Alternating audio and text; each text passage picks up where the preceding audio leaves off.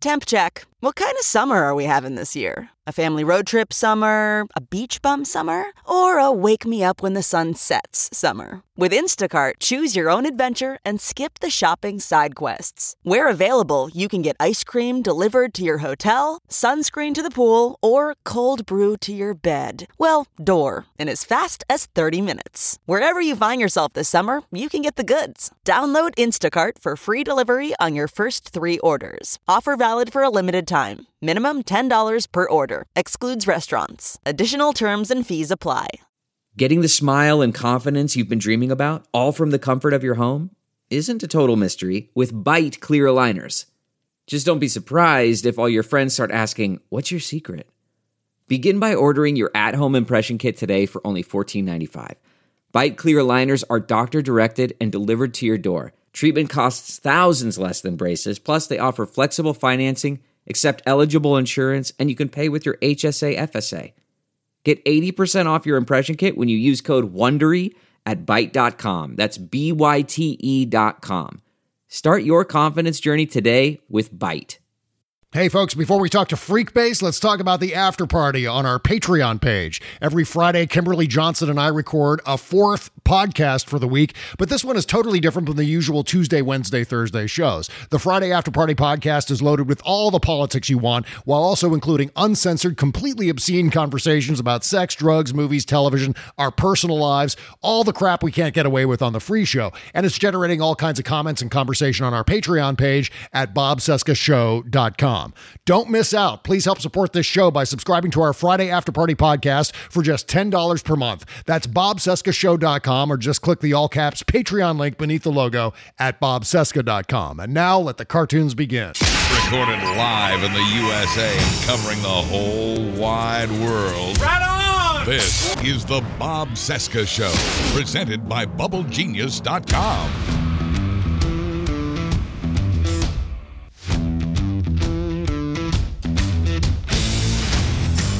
From our nation's capital, it is Wednesday, February 3, 2021, and this is the interview edition of the Bob Cesca Show on the Sexy Liberal Podcast Network.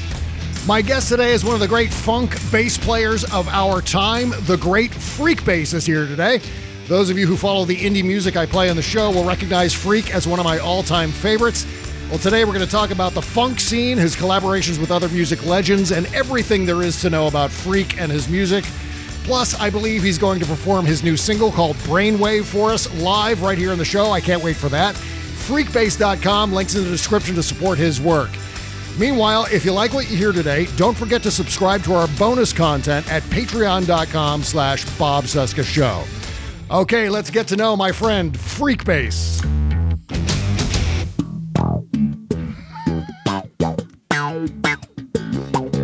Or wait, here we go, Bob, here for you. There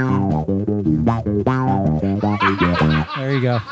That's fucking great. Holy shit. Vital signs. I picked that out right away. Oh, yeah. It's a good one. So, I'm so glad we finally have a chance to talk here on the show. And I don't think I've mentioned this to you before, but I find you to be absolutely fascinating. And I mean, both as a musician and as a guy. I mean, when you first reach out to me to play some of your work on my show, I was, of course, completely blown away by your music, but I wrongfully assumed, and I don't know what this says about me, I wrongfully assumed your personality was kind of like Gary Oldman in True Romance. I don't know why I was saying, this guy looks like he's going to be like a nuclear explosion contained within an amazing costume, but you're not. In fact, you're one of the nicest guys I've met in like the 25 years I've been working online. So it makes sense that you're into comic book movies because you have two distinct personas. I mean, on stage where you're Freekbass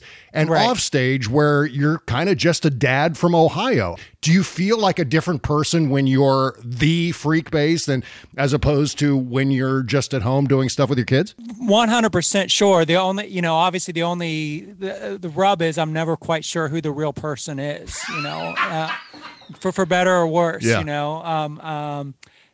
that person on stage is definitely feels like a big part of me, but the person off stage obviously does too. So it's definitely, there's a little bit of a split personality kind of thing probably going on too as well, for sure. Yeah. Is that influenced by, as I said, sort of comic book movies and, our mutual love of Batman and things like that, where it's all about the dual personality, right?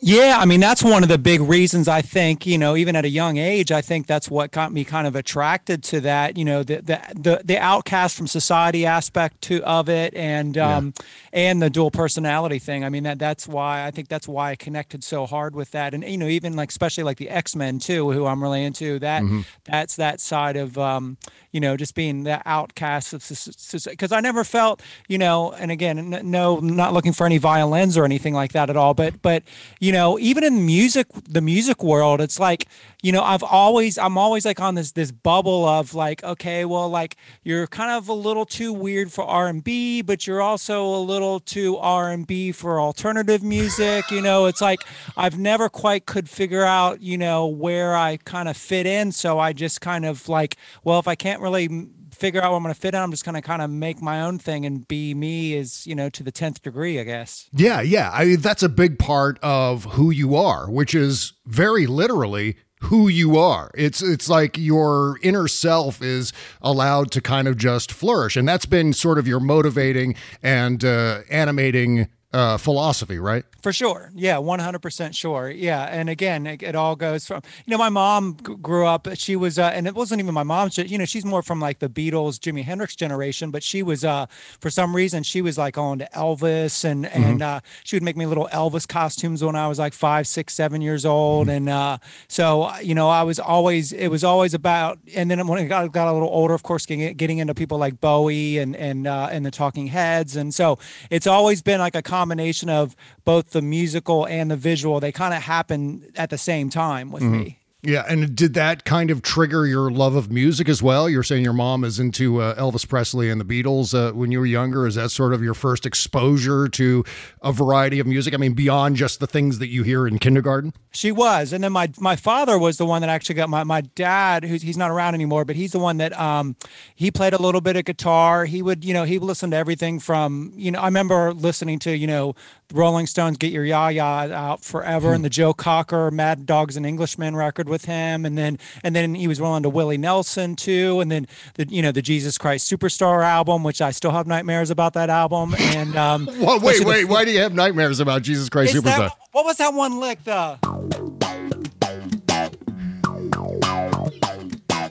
I think it was the 40 Lashes or whatever, that lick. I remember, it was my parents' partying day, so it was like they were like cranking that up, and I remember hearing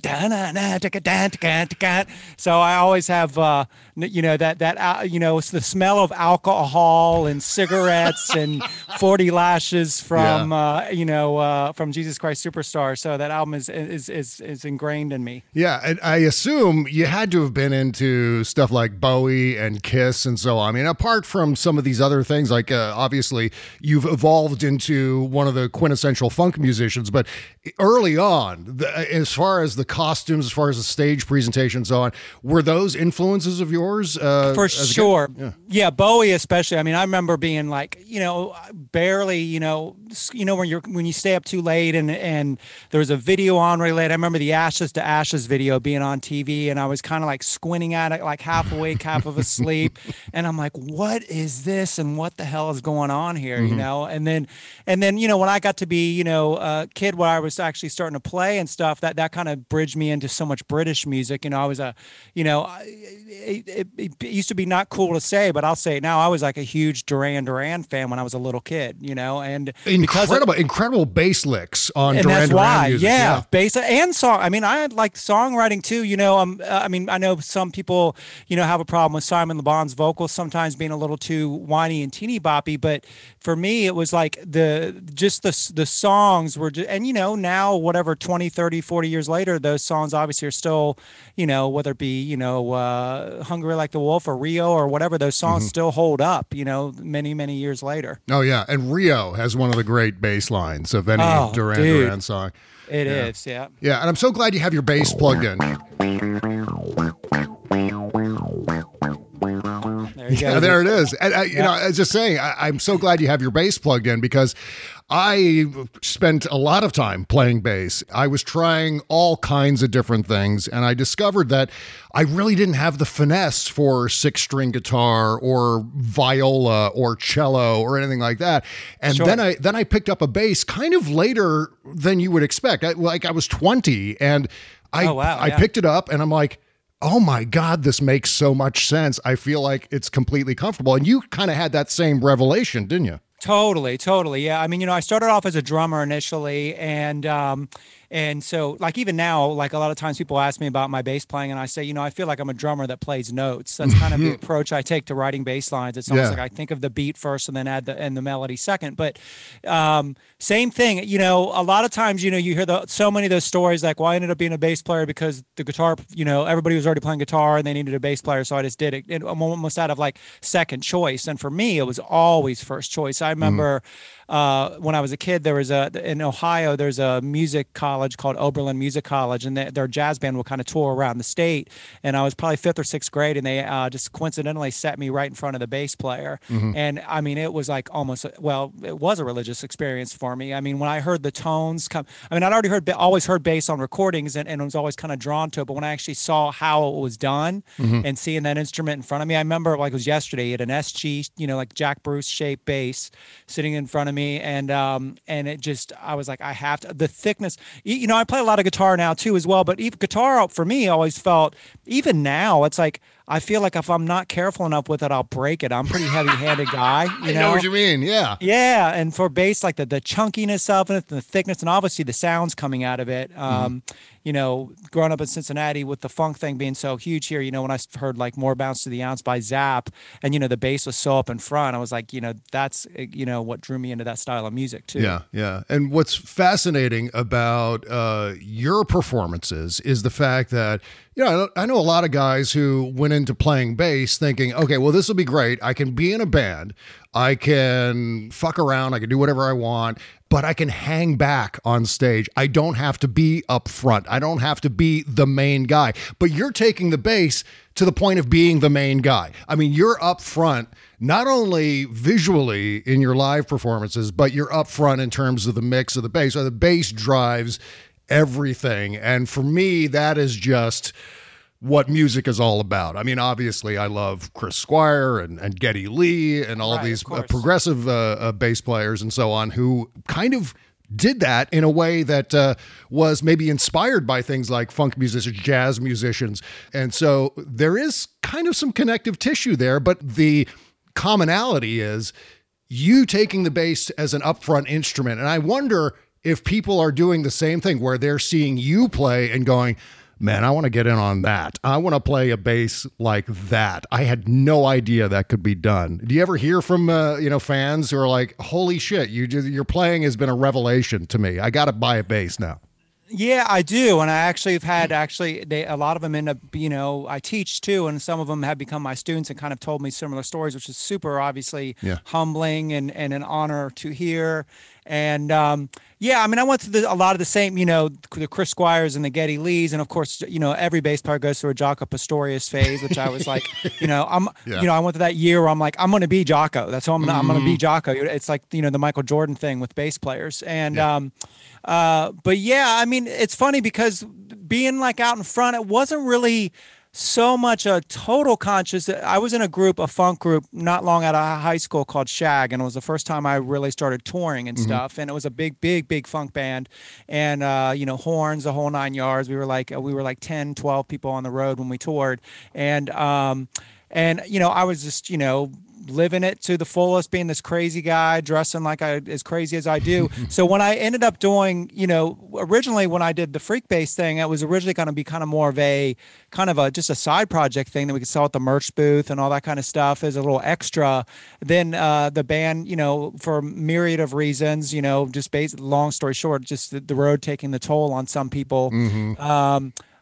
We took a break, and I was like, well, maybe I'll go out and do some shows. Now, in my mind, I was thinking, well, I'm already jumping around like a crazy man over here on the side of the stage. I'll just move a couple feet over into the center, and it'll be the same thing. It'll be easier. Yeah. Dude, that first probably 6 months to a year, I was like scared. When it's one thing if people are making a choice to look at you at the side of the stage for being crazy, but when most of the people are looking at you, it's a weird, I mean, I understand why front guys like kind of go through like mental issues because, I mean, not that luckily that hasn't happened to me, but there's just that thing where it's like what everybody's staring at you. It's just such a weird, it's a different, it's not just a matter of moving a couple feet over on the stage. And so that was a real big adjustment period for me. And again, it was more like, it wasn't so much, it wasn't like, hey, I want to be the next Prince or an ego thing or anything. It was just kind of like, I want to keep touring. How can I keep touring and make sure that it's always, no matter who is with me on the road, I can still be touring no matter what the lineup is, no matter what it is. So it was more out of just being practical and out of necessity is why I kind of took the reins of being the front guy in the whole thing.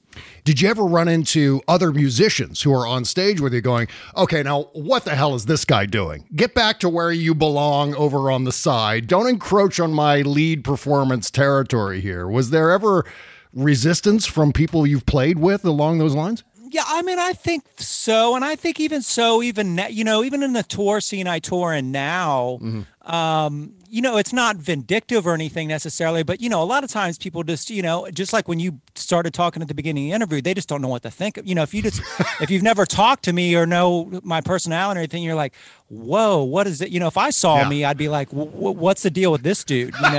And, so there's always a little, and then, a lot of times, it's like almost like I'm like the magic trick they can bring out and, and like, pull the rabbit out of the hat and then kind of put back when they want to. So there's still, it's always, even now you would think with, there's so many frontman bass players, whether it be Les Claypool or of course, Victor Wooten, Marcus Miller, Sting, of course, Paul McCartney from the Beatles and, or Wings. And so it's not so much as strange as it is, but there's still, even now, people still, it's just naturally the guitar player and or just a front guy is the more normal thing for a bass player to front a band is still out of the norm. And I think a lot of it is because, we always have to remember the electric bass and the whole, think of the whole history of music. It's really not that, 1951, 52, something like that, when the first, electric bass came out, the Fender Precision. So, if you put that up against, violins and cellos and even the electric guitar for that matter, it's, we're kind of like the babies, Yeah.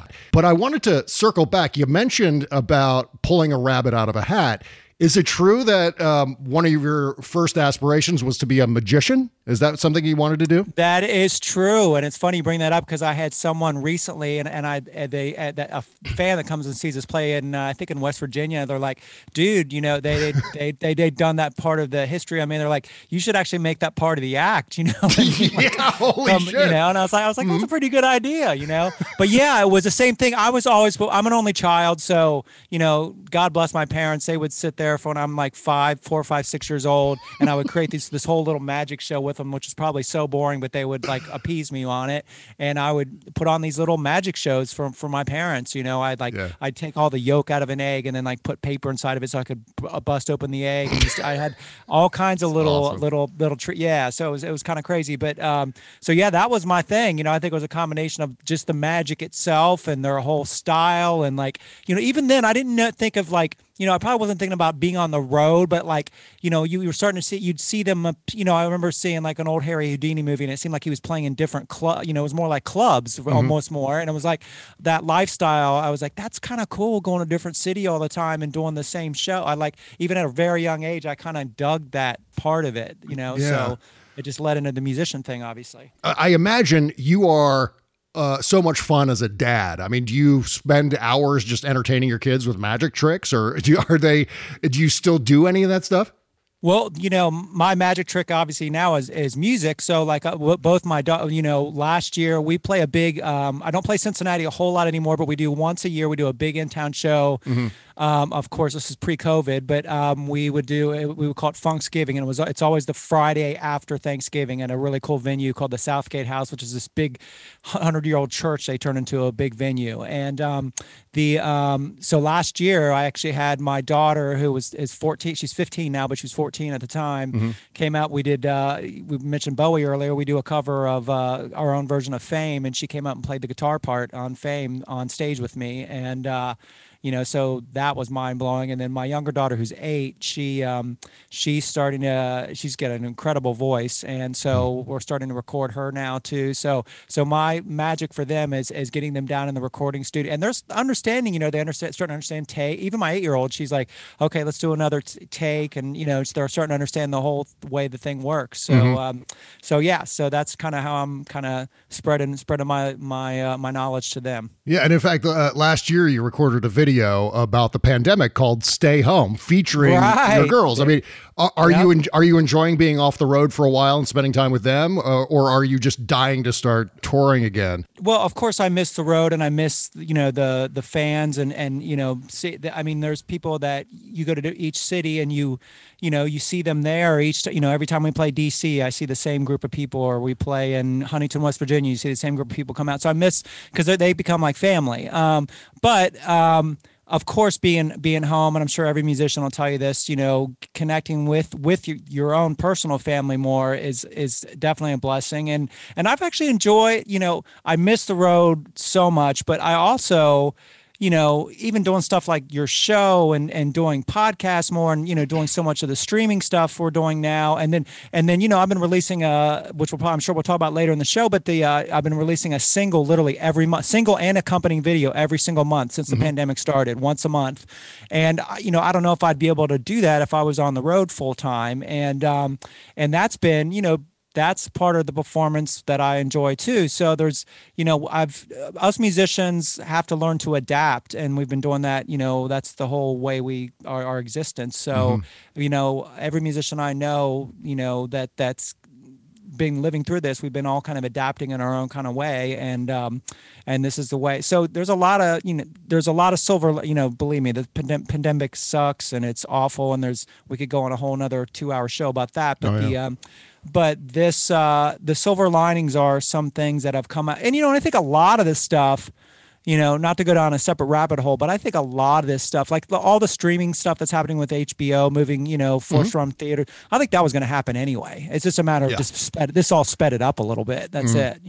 It's fascinating going through this experience of the pandemic and being isolated, and it's also fascinating not only experiencing it myself, but observing indie musicians and wondering what the next evolutionary stage is going to be in the process of exposing your work to new audiences, which is traditionally done through touring. And I'm wondering, you're talking about adaptation, and I'm wondering if you and other musicians you talk to have kind of recalibrated how you look at what life is going to be like in music after this is over. Like, are you going to do things a little bit differently, incorporating in some of these things like streaming and doing a lot of performances online that you may not have done before the pandemic? Is that kind of becoming a new scene, or is that just an old scene that's getting more visibility now?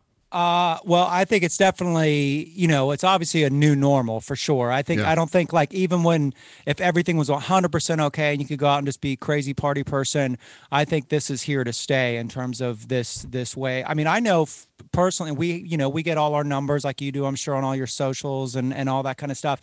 And during this, because of being so directly related to people, our numbers have both, on Spotify and all that kind of stuff have definitely progressively been creeping up through this because of people being engaged more. I don't know if it's because they're at home more or whatever the case may be. Yeah. So I think, it's a combination of, I think with touring, especially for independent musicians, the big question mark is the club thing. It's not, the festivals are going to happen, especially the outside ones. Those are going to happen. Those, they'll probably be semi-normal, I'd say, by fall-ish, of next year, unless something crazy happens again, which of course is always a possibility. But the 300 to 800 seat club gigs, which are the gigs that you play, on whatever level you're on a Monday, Tuesday, or Wednesday night, that bridge so you can tour throughout the country, for, playing, if we have an off night on Tuesday and we're stuck in Idaho, we're going to go play whatever the club there is in Idaho or whatever. So that's where the big question mark comes in, because, I think a lot of club owners too are super, super gun shy. They'll be for a long time gun shy with guarantees and that kind of thing too. And then people coming in, just like how movie theaters are open now. I think even after everybody's vaccinated, there's going to be that hesitancy to be all jammed up in a club, sweating all over each other, together, no matter, what the situation is, even if we are supposedly A-okay, Speaking of your live performance, I want to get into your costumes and your wardrobe for your shows, because it's just fascinating to look at. First of all, I got to ask you,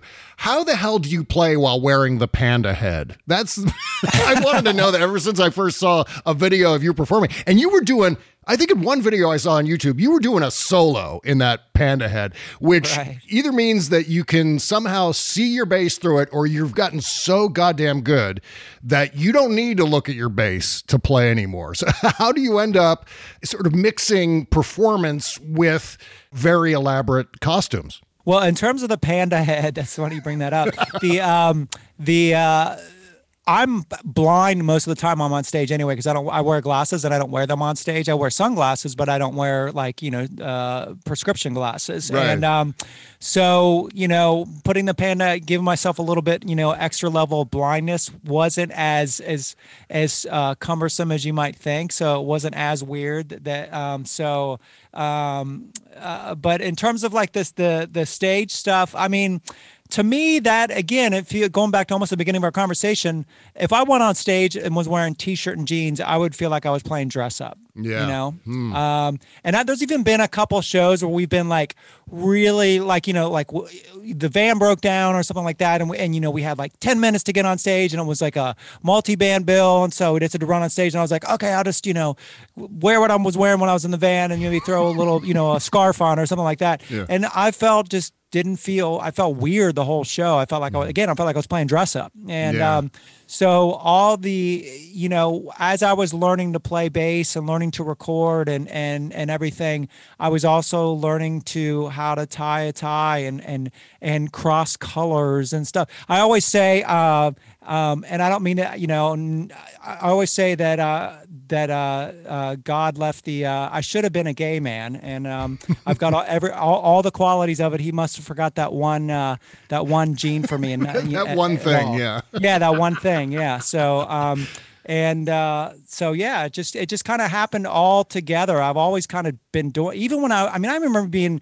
14 years old, and there's a big club in Cincinnati called Bogart's, and it was like my first time playing. I was like so like geeked out, and it was a band. And here you'll dig this. We were like a Rush. We did all Rush. We did La Villa Strangiato. Oh my God! Not. Wow. Yeah, I know, that was my first. I like sweating bullets learning a bass part, and especially that bass solo, which is ridiculous. And and I remember even for that show, even like, okay, I got my gear together, know what I'm doing with the rig. Okay, now what am I going to wear? That was a big, and I acted down from the time I was 14 till I was probably 16 or 17, I was one of those people that went to the Rocky Horror Picture Show every weekend, and I was Dr. Frankenfurter in the cast. So, oh, wow. Okay, that makes total sense. So there you go. So, I was wearing garter belts and makeup at 14 years old. So it all kind of, all kind of worked together. As I was growing musically, I was also growing on that side of stuff too. Oh, yeah. I can't even imagine what your parents might have thought, because when I was around that age, I was really into metal, like the 80s metal, Iron Maiden and Judas Priest and all of those things. So I was really into that, and I was wearing the black t-shirts, the concert shirts, and I had the posters and everything, the Eddie from Iron Maiden posters on my walls, and I had the long hair and all of it. And my parents were just like doing that Napoleon Dynamite side, just Right. When are you going to cut your hair, Bobby? I mean, it's about time you cut your hair. And so, I faced all kinds of resistance, as we all do when we're teenagers. At some point, we rebel against our parents and we do our own thing. Did you face that? Were your parents supportive of you going to Rocky Horror Picture Show's performances and so on? And they were. The big thing, I think, one of the big things is that they knew where I was every weekend. I mean, I was down there every Friday and Saturday night in Cincinnati. It was the midnight. Even if I wasn't performing like the way we did, they actually had like a cast that they had, and one would do Friday, one would do Saturday, and so even the nights I wasn't performing, I was down there because all my friends were down there too. So they at least knew I was kind of in that space. Now the funny thing was, we went to Florida. I remember for vacation one year. I think my mom might have seen the movie already, but my dad had never seen the movie. He knew the gist of it kind of, but we went. They went all went to see it for the first time, and then he figured out who the guy was that I was playing, and he was like, oh, so he didn't know what to think. My dad was supportive, but he still didn't know what to think of me. Much, but they were, I went to school for performing arts in Cincinnati, and they were very supportive of me going there. They've always been they were always, especially my mom, and my mom raised me on old Judy Garland movies and, and Mickey Rooney. And like I told you, Elvis. So the showbiz side of stuff was like, and it was definitely showbiz. I mean, she was into that side, the fantasy side of the whole thing. And, that's one of my mom and I's big bonding points now is like, we'll, talk about what we saw in Turner Classic Movies, the night before or whatever. Yeah.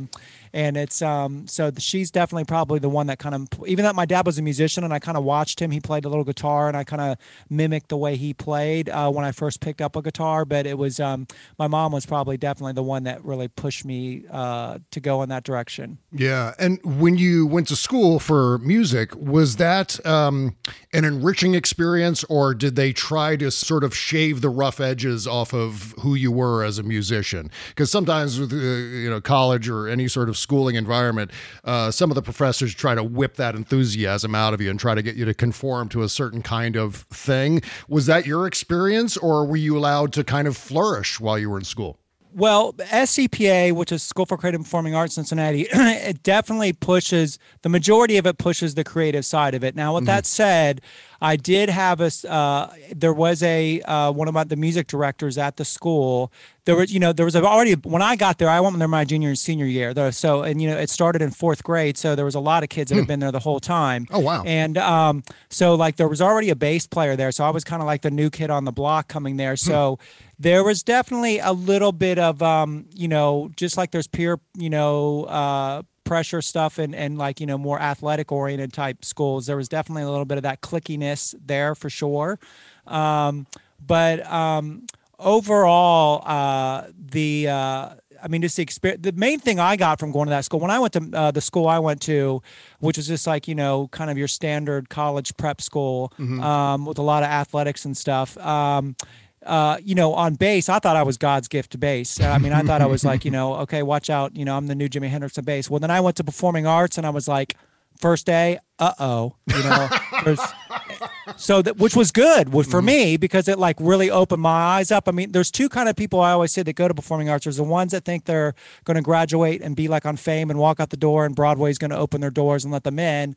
Or there's me who went there and I was like, oh my goodness, there's a ton of talented people in the world, and I'm going to have to work my ass off to get to the, to stay at that level or try to get above it in any kind of way I can. So it was a big eye opener for me, let alone the education I had there too, which was, especially in the arts, it was just, really unmatched. Really feel lucky that we have a school like that in Cincinnati. Because Cincinnati was actually the first one, of course, was the New York one that you see in the movie Fame and stuff. But Cincinnati was actually the second performing arts school in the country. Oh, incredible. Yeah, and you'd never really think it. I mean, obviously recently, over the past couple of decades, Ohio has become kind of a center, a hub for music, but for the longest time, it must have felt like... And politics, too. Yeah. Yeah, no doubt about that. I don't know what the hell is going on in your state these days. Yeah, I don't either. But in terms of bass playing...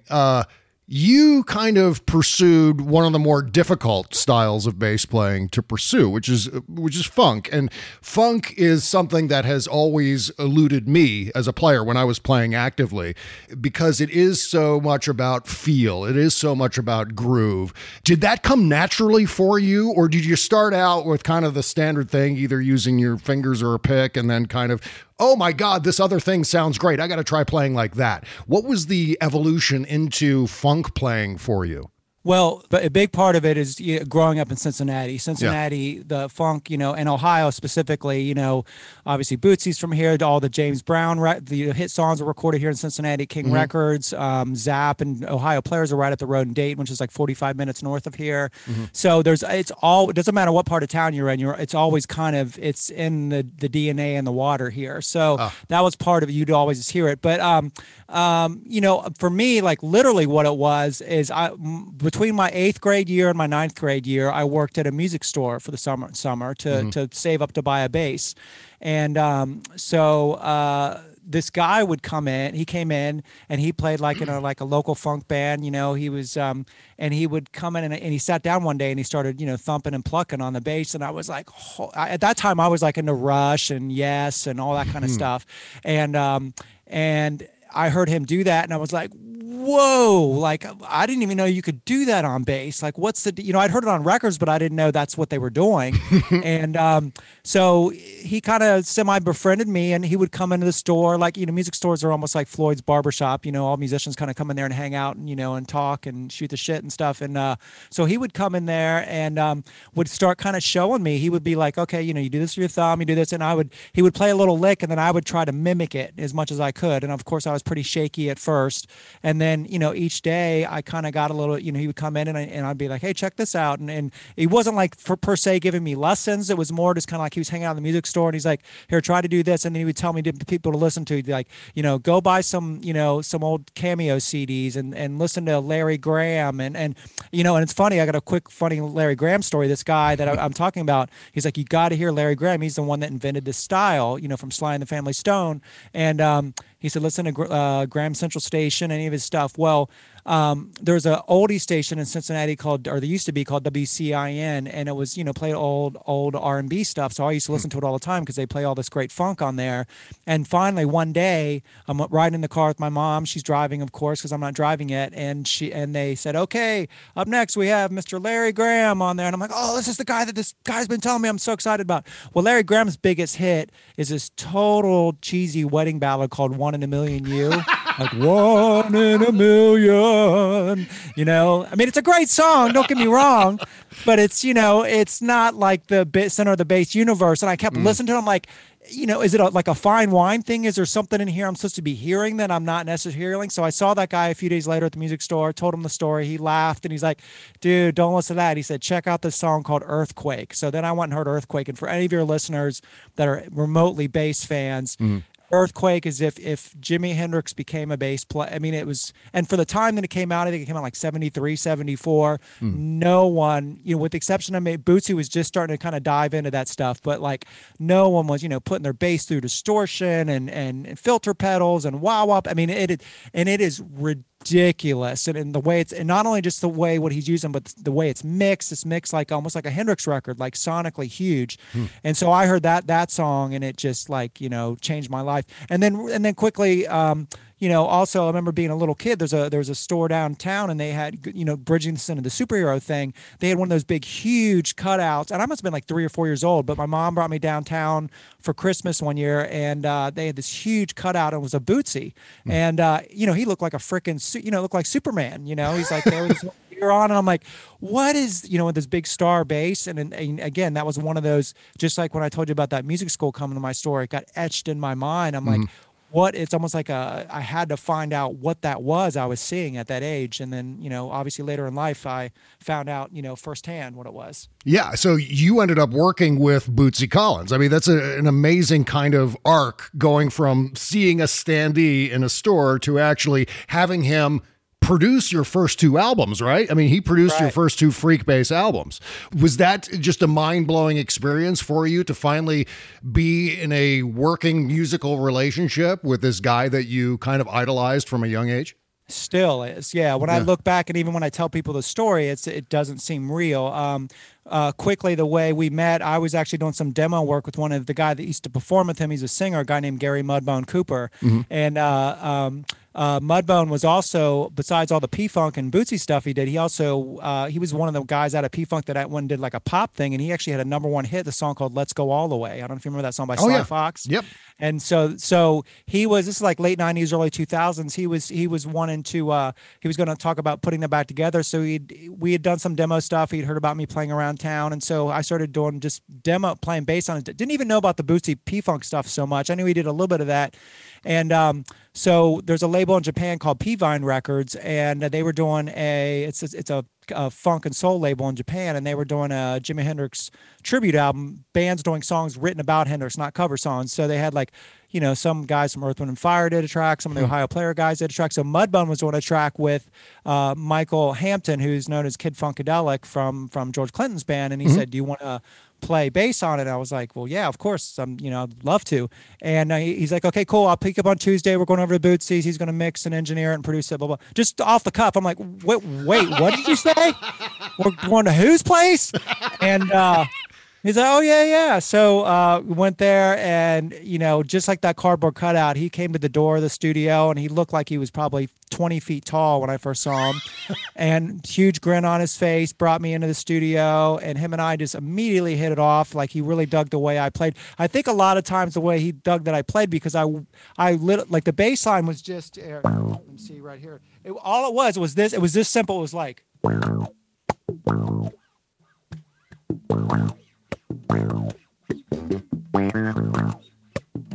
It was all just that, and that's all I played. I didn't sit there and I didn't sit there and hey, let me show you all my chops real quick, which I would think. I bet a lot of bass players get around him, and they probably do that. That's just my guess, Yeah, So, and we'd have to ask him to know for sure. But so I just literally laid into the pocket, and and I was looking at him. He was behind the board, mixing with a big grin on his face. And the longer I played, he kept smiling more. So at the end of the session, he asked me for my number, and a couple weeks later, he called me up, and I just started going out to his place. And it wasn't about, I thought, I'm gonna learn all this great bass stuff, but it was more like we would sit there.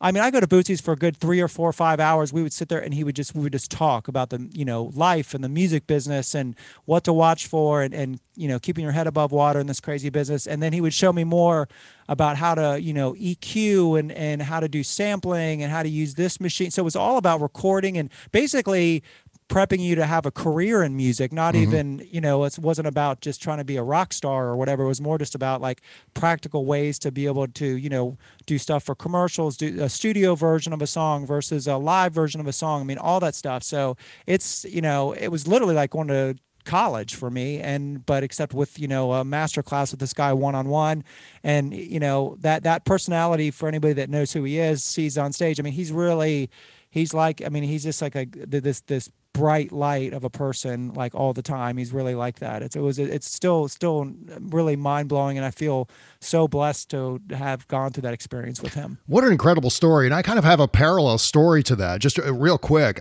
When I was 29, I actually got to meet Chris Squire, and having been so heavily influenced by his bass playing, I got to meet him while they were recording an album in Santa Barbara. And this says so much about your taste and your instincts versus mine, because you were talking about how you didn't try to immediately wow Bootsy with a bunch of really crazy licks. But when I was sitting in this studio with Chris Squire, he handed me his Fender jazz bass. And of course I grabbed it and I started playing, just rapidly going through all the licks that I knew. And I just started playing them like an idiot. Right. He must have been Chris Squire licks, you mean? Like yes licks, you mean? No, I was just playing or whatever. Just any licks. Just any licks that I could think of that sounded like I knew what I was doing. Right. So I gotcha. He must have been just sitting there as I'm sitting there playing away in front of fucking Chris Squire. Oh my goodness. He must have just been sitting there like that Picard face palm, the Dr. Fauci face palm thing, like, oh, what is he doing? What is he doing in front of me here? So I do appreciate that level of restraint when you meet one of your heroes, to not try to immediately impress them. That was it's an incredible story that you just told about. I mean, not only from an ARC perspective, but in terms of defining your taste as a musician. So I really got to tip my hat to you for that one. Oh, thank you. But, whenever we have a musician on the show, we're always treated to a live performance or two. I love this part of interviewing you and some of the other indie musicians I've had on the show. What are you going to be playing for us today? I think we've got a backing track, and then you're going to play along a bass line with that. Yes. So this is something I do a lot, online, is I'll take, a pre-existing song, online, a lot of times I'll break it down, exactly tell you what I'm doing and how I was doing it. But this song, it's a track we just released a few days ago. It's a song, or last week, I guess. It was a song called Brainwave. It's a track that I did with, the legendary and just one of the most amazing people in the universe, Mr. Doug Wimbish. A lot of people know him from Living Colour. Oh, yeah. He was toured with Mick Jagger for years. He was the original Sugar Hill Gang on all those Grandmaster Flash recordings. It's amazing that the albums that he's been on. So we've been talking about working together for a long time. We've always connected in terms of what we do stylistically, and so we did this song called Brainwave, and then this accompanying video to it. And so I thought it'd be fun to for you, your listeners today, to kind of play a little bit along with the track, and show like if there was an additional track on there, this is the one I would do. But we'll just do it as a live improv track. Here we go.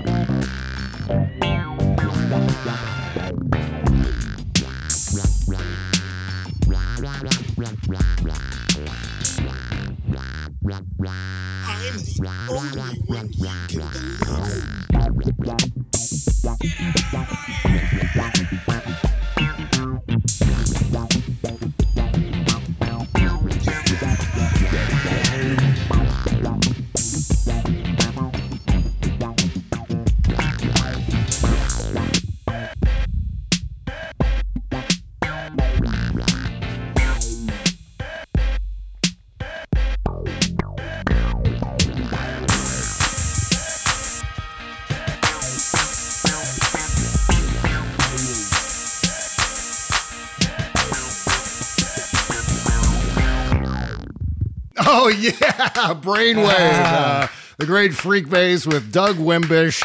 Holy crap, that's a great track. Great track. You can catch this everywhere you get your digital music. Also, I've got a link in the description to go watch the video and to download the song itself. Just an incredible piece of music there, Freak. And for those who are unfamiliar with recording music, how the hell are you putting together these songs during the pandemic? What's the process for assembling all this stuff when you're there in your place and maybe Doug is in his place and you've got to, or when you're recording with the bump assembly, putting all of these different pieces together without necessarily being in the same room? Right. Well, this piece specifically, Doug's in Connecticut. Obviously, I'm in Cincinnati. So we would trade basically files back and forth. So he had some bass lines and a couple little beats, and he sent it over to me. Then I'd add a little bit in my studio and lay it down. Then I would, email it back through him through some kind of sort of like a Dropbox type situation, and then vice versa. And we just kept it bouncing back and forth. And then we got to where we felt pretty good about everything. And then I just went to town and started mixing it, and And that's what we came up with. In terms of the bump assembly, a lot of the stuff, luckily, we recorded. Like that stuff is all the bump assembly stuff. The majority of it's recorded live, all in the same room.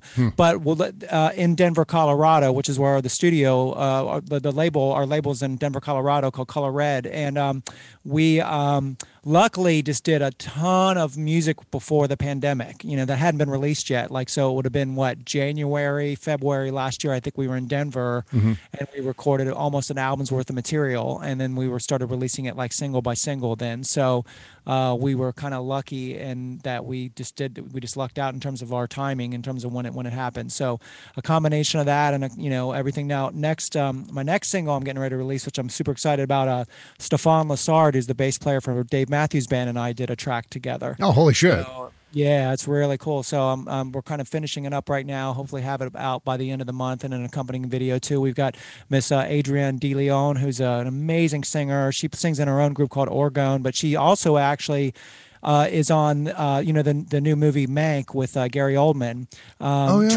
Trent Reznor did the soundtrack to that, and there was one. It was mostly all instrumental, but there was one vocal track, and Adrienne is the singer for that track, and it's actually up for, cross your fingers, up for an Oscar. So if that's the case, she's hoping that she might be able to be performing it on the Oscars, hopefully. So. But yeah, incredible. So she's just an incredible singer. So we got her singing vocals on the track. So that one's going to be really, really deep too. I can't wait to release that next. Okay, we'll get back to our conversation with Freekbass right after this. Eisier, that is Aisier. What is it? Luxurious modern sleepwear for the independent woman. Their sleepwear is made from 100% washable silk. Oh, silk is known to reduce skin surface moisture loss and limit skin irritation. Best of all, it's comfortable, so lightweight, it feels like a second skin. It'll keep you warm in the winter and cool in the summer with a fabric that loves your skin all year round. And in every type of weather, wearing silk to sleep is simply therapy at night. Eisier is owned by an amazing woman, a single mom. Their products are made right here in California. You can feel good about supporting a small business delivering high-quality products. Now is the perfect time. Treat yourself or a loved one to something extra special to sleep and lounge in during Eisier's Valentine's sale. Go to shopeisier.com/discount/Stephanie. Use the discount code Stephanie, 10% off your order. That's shop, AISIER.com/discount/Stephanie. Use that code Stephanie for 10% off your order. The Bob Cesca Show. And while the bump assembly is sort of your core group, you often bring in extra players. I mean, that's sort of a feature of your most recent full-length recording, All the Way This, All the Way That, where you've got quite a few guest artists on there too. But going back to the bump assembly, how did you first hook up with this group of musicians? Because you've kind of had a lot of different collaborations over the years, but how did you land on Rico and Sky and Sammy and that gang? Yeah. Well, Rico and I have been playing together the longest. Rico toured with George Clinton and Parliament Funkadelic for about 15 years. He was kind of in that next generation of people that toured with them. And so he and I, he was touring with Bernie Worrell, keyboard player from P-Funk, for a short bit. And Bernie had asked me to come in and sit in with them on a song, and Rico was the drummer, and him and I just hit it off great. And then so when I was looking for a drummer a few years ago, my drummer actually I don't want to go into a big long story, but the drummer I was touring with at the time got in a car accident and didn't make it. Yeah, he was 29 years old. It was really, really, really sad. And we were like super, super tight too. We weren't just musician friends. We were like really good buddies. So it was pretty crazy. But Rico, he knew Bam too. Bam had actually toured with Bootsy as well. So it was all the same circle of people. And so Rico, myself, started touring with Razor Sharp, keyboard player, and as a trio. And Razor, unfortunately, he actually just passed too, like a couple years back. Jesus. And yeah, I know. And it was a heart thing with him. And then Sky plays in a band also besides my band, a band called Foxy Shazam, and great band, kind of Queen, a little bit of a Queen-esque kind of sounding band, great front guy. Mm-hmm. But they weren't touring right now because the front guy had been touring with Macklemore because he sang vocals on one of his hit songs. And so I'd seen Foxy Shazam there's a award ceremony thing in Cincinnati called the CEAs, which are Cincinnati Entertainment Awards, and they were performing there. And we both saw each other, And we're like, dude, I mean, he was as crazy as I am on stage. I'm like, wow, this guy's as crazy as I am on stage. I didn't think I'd ever see that. And like, we're both like, okay, one of these days we're going to work together. This was like 7-8 years ago. And then, Zap Ahead a few years ago, and the coolest thing was, just not to go down a rabbit hole, but we, this past year, we won the City Beat Award for Best Funk Band, and at the same place we met, and then, went up on the stage to accept the award, and Sky kind of told that whole story, how we met at this award ceremony. So it was kind of a cool little, the way the paths all crossed. But and he's an amazing, besides being a great keyboard player and just crazy man on stage, if anybody's seen him, and probably one of the best beards in the business. Yeah, I was going to say. Legendary beard. Legendary beard, for sure. He is also an incredible writer too, songwriter. So him and I will spend hours together just writing songs as well. So, and then as far as Sammy and I know, she tours in another band called Turquoise. And we would play a lot of the same music festivals together, and Turquoise would have me come in and sit in with them. And we just kind of would talk at their shows. And when we went to record this song of ours called Love in Your Pocket, which ended up being on that album you're talking about, the guy that was producing it, my friend Atal Shore, he's like, dude, we need to get a female vocal on this with you.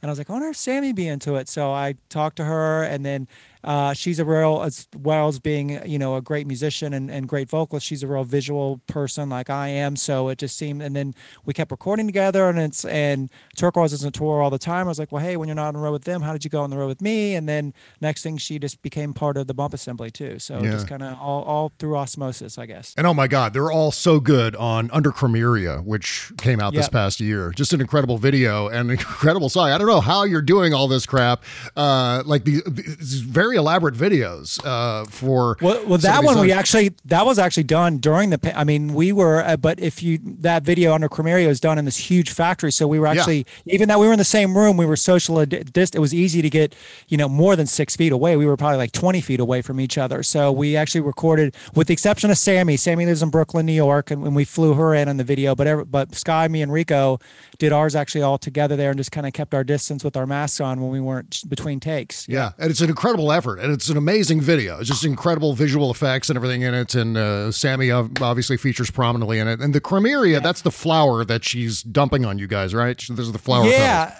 And that's that's a real major street in Denver, Colorado. That's where we got the name. We were like looking for a name of the song. We were driving to the store between, the session, and we literally found ourselves looking up at the street sign. We were sitting under the Cremeria street sign, so we thought it was under and then we just under Cremeria. And we're actually releasing an EP, and we're just calling it Cremeria because it's such a cool. It almost sounds like something you hear like in an Aquaman movie. You know what I mean? Like I am from Cremeria.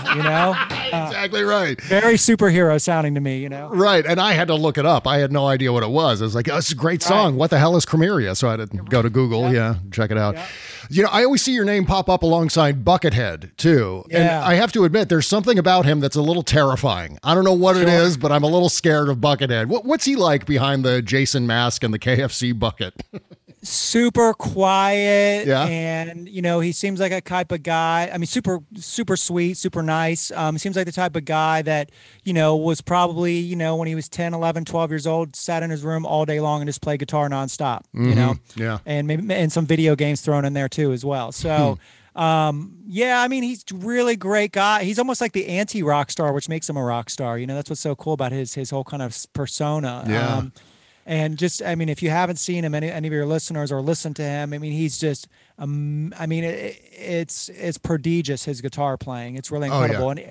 And besides just doing all the shred stuff, which he's great at, but he's like, his rhythm chops are just crazy good too. So, but we met through Bootsy. Bootsy, kind of the same way, kind of discovered Buckethead. Buckethead had sent him some tapes, and Bootsy dug his thing. And so when we were recording, I think it was Air's Pressure Underground, which was the second album that Bootsy produced for me, he brought Buckethead in on it. And then we just kind of went and we started doing, and then Buckethead started kind of touring in the same kind of scene, jam band, funk scene, whatever you want to call it, as I did. So we would end up doing shows together a lot too. Oh, it's incredible. Yeah. And as I said, there's something a little bit scary about him, but he's a shredder who actually knows how to write music too. You see a lot of guys who can play really fast licks on a guitar, and that's kind of all they do. But Buckethead is like super creative. He's almost like the kind of shredding doppelganger of you. He's like somewhere in that same universe. So it makes perfect sense to me to see you guys on stage together.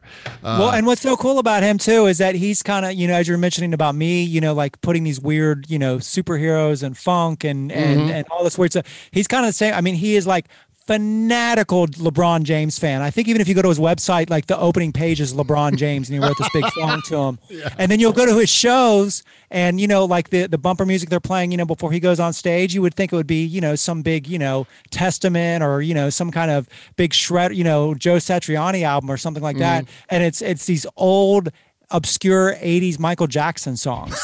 So it's he's an oxymoron, which is what's so great about him. Well, you mentioned superheroes again. And of course, one last question for you, Freak. We're both equally excited to see the Snyder Cut of Justice League on HBO Max next month. Did you see that Joker little tease he put out yesterday? Oh, yes, I did. I'm really anxious to see what Snyder does with Joker inserting into the into Justice League. But just to troll our mutual friend Rick Shue, what is it about? What is it about Snyder's DC universe that you love so much? I think we pretty much agree on this.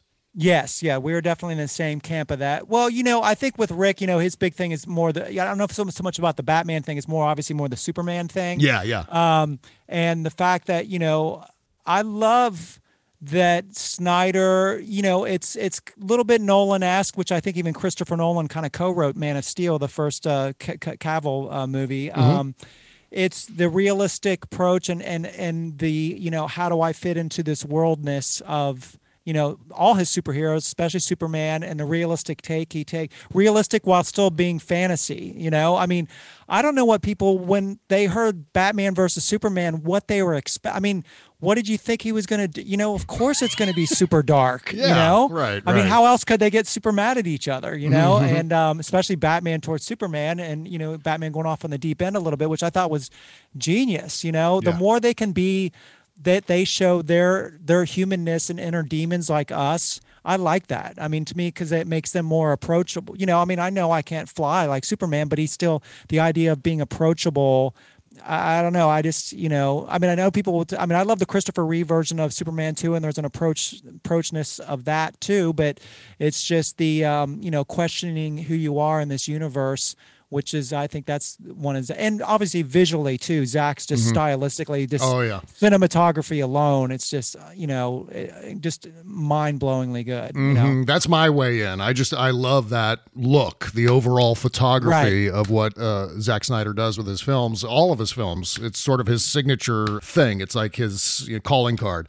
But I think the thing that a lot of people don't quite understand about Batman v Superman in particular is that Batman is wrong through most of that movie. I think we're used to seeing, and I think this is one of the things that threw a lot of people. It's like, oh shit, Batman's doing something that I didn't expect him to do. And I don't like this Batman. Well, you're not supposed to like this Batman until he has that revelation. Oh, Superman's kind of just like one of us. And that kind of, the light bulb went on over his head. I think it was the somehow controversial Martha scene. And that was this changeover. I think that's why some people are put off by that particular movie. But what's so great about it? We're still talking, what is it, 5 years now, 6 years? We're still, there's adamant, huge arguments, people that, will bet their life on this movie still on. I mean, you say what you will about that, but we're still talking about this movie nonstop 5-6 years later, Oh, yeah, yeah. And one of the things that I think the main thing I love about this approach to this superhero genre is that it's not the same as Marvel. It's different. I mean, some of the more recent movies, Shazam has kind of a Marvel feel and so on, and that's the DC universe. But when it comes to Snyder's films, I like that he didn't take that same road, that he tried something new and different and took that risk and had that ambition. And I think that that's something that needs to be rewarded in this genre where there is so much pressure to be the same, to do the same sorts of stories and have the same types of characters throughout. And that's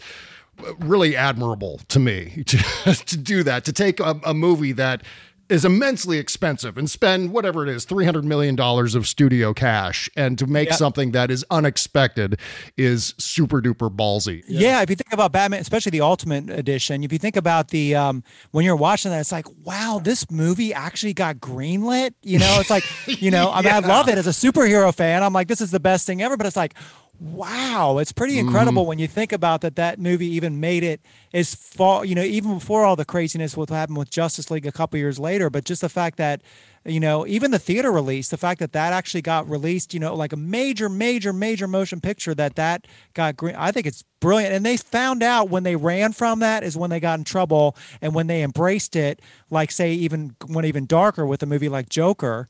You know, that they saw the payoff. It was $1 billion. Joker was, which, you know, I mean, my gosh, everybody made so much cash off that movie. It's crazy, but it's, you know, and they just, you know, I love the fact that when DC does, like you said, it says like, don't be Marvel. I mean, Marvel's great and I love Marvel too, but just, you know, embrace that otherworldness of DC, you know? Yeah. You mentioned Joker too. And there's a lot of people who are complaining about the latest Wonder Woman movie, but I noticed that Wonder Woman's Rotten Tomatoes score is only, I think it's either 6 or 8 points lower than Joker's Rotten Tomatoes score.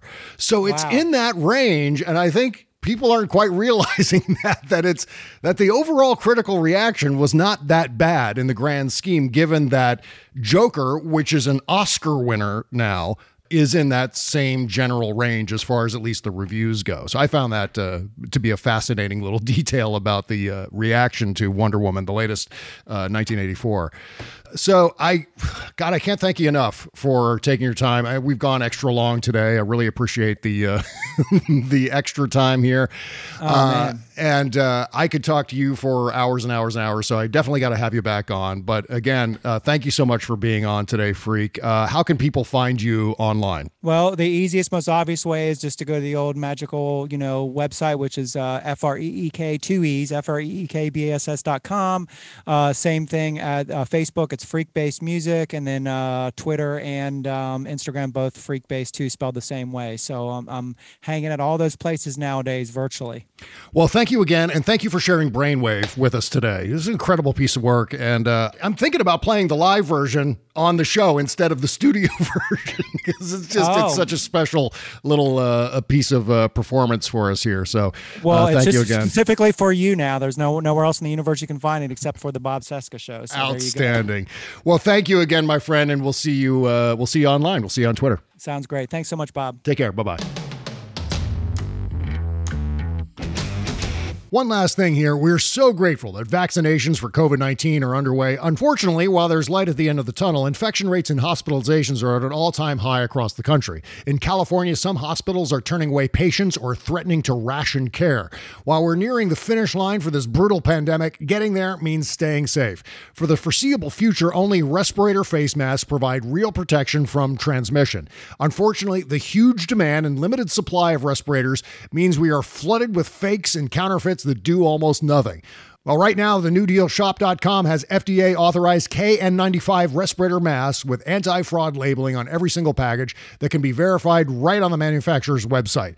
They're tested in the United States by the NPPTL and provide the most significant level of protection. Their respirator masks are in stock in the U.S. and ship immediately for free. Go to TheNewDealShop.com now and get verified, authenticated, FDA-authorized N95 masks shipped immediately to your home or business. That's TheNewDealShop.com. TheNewDealShop.com. Go now.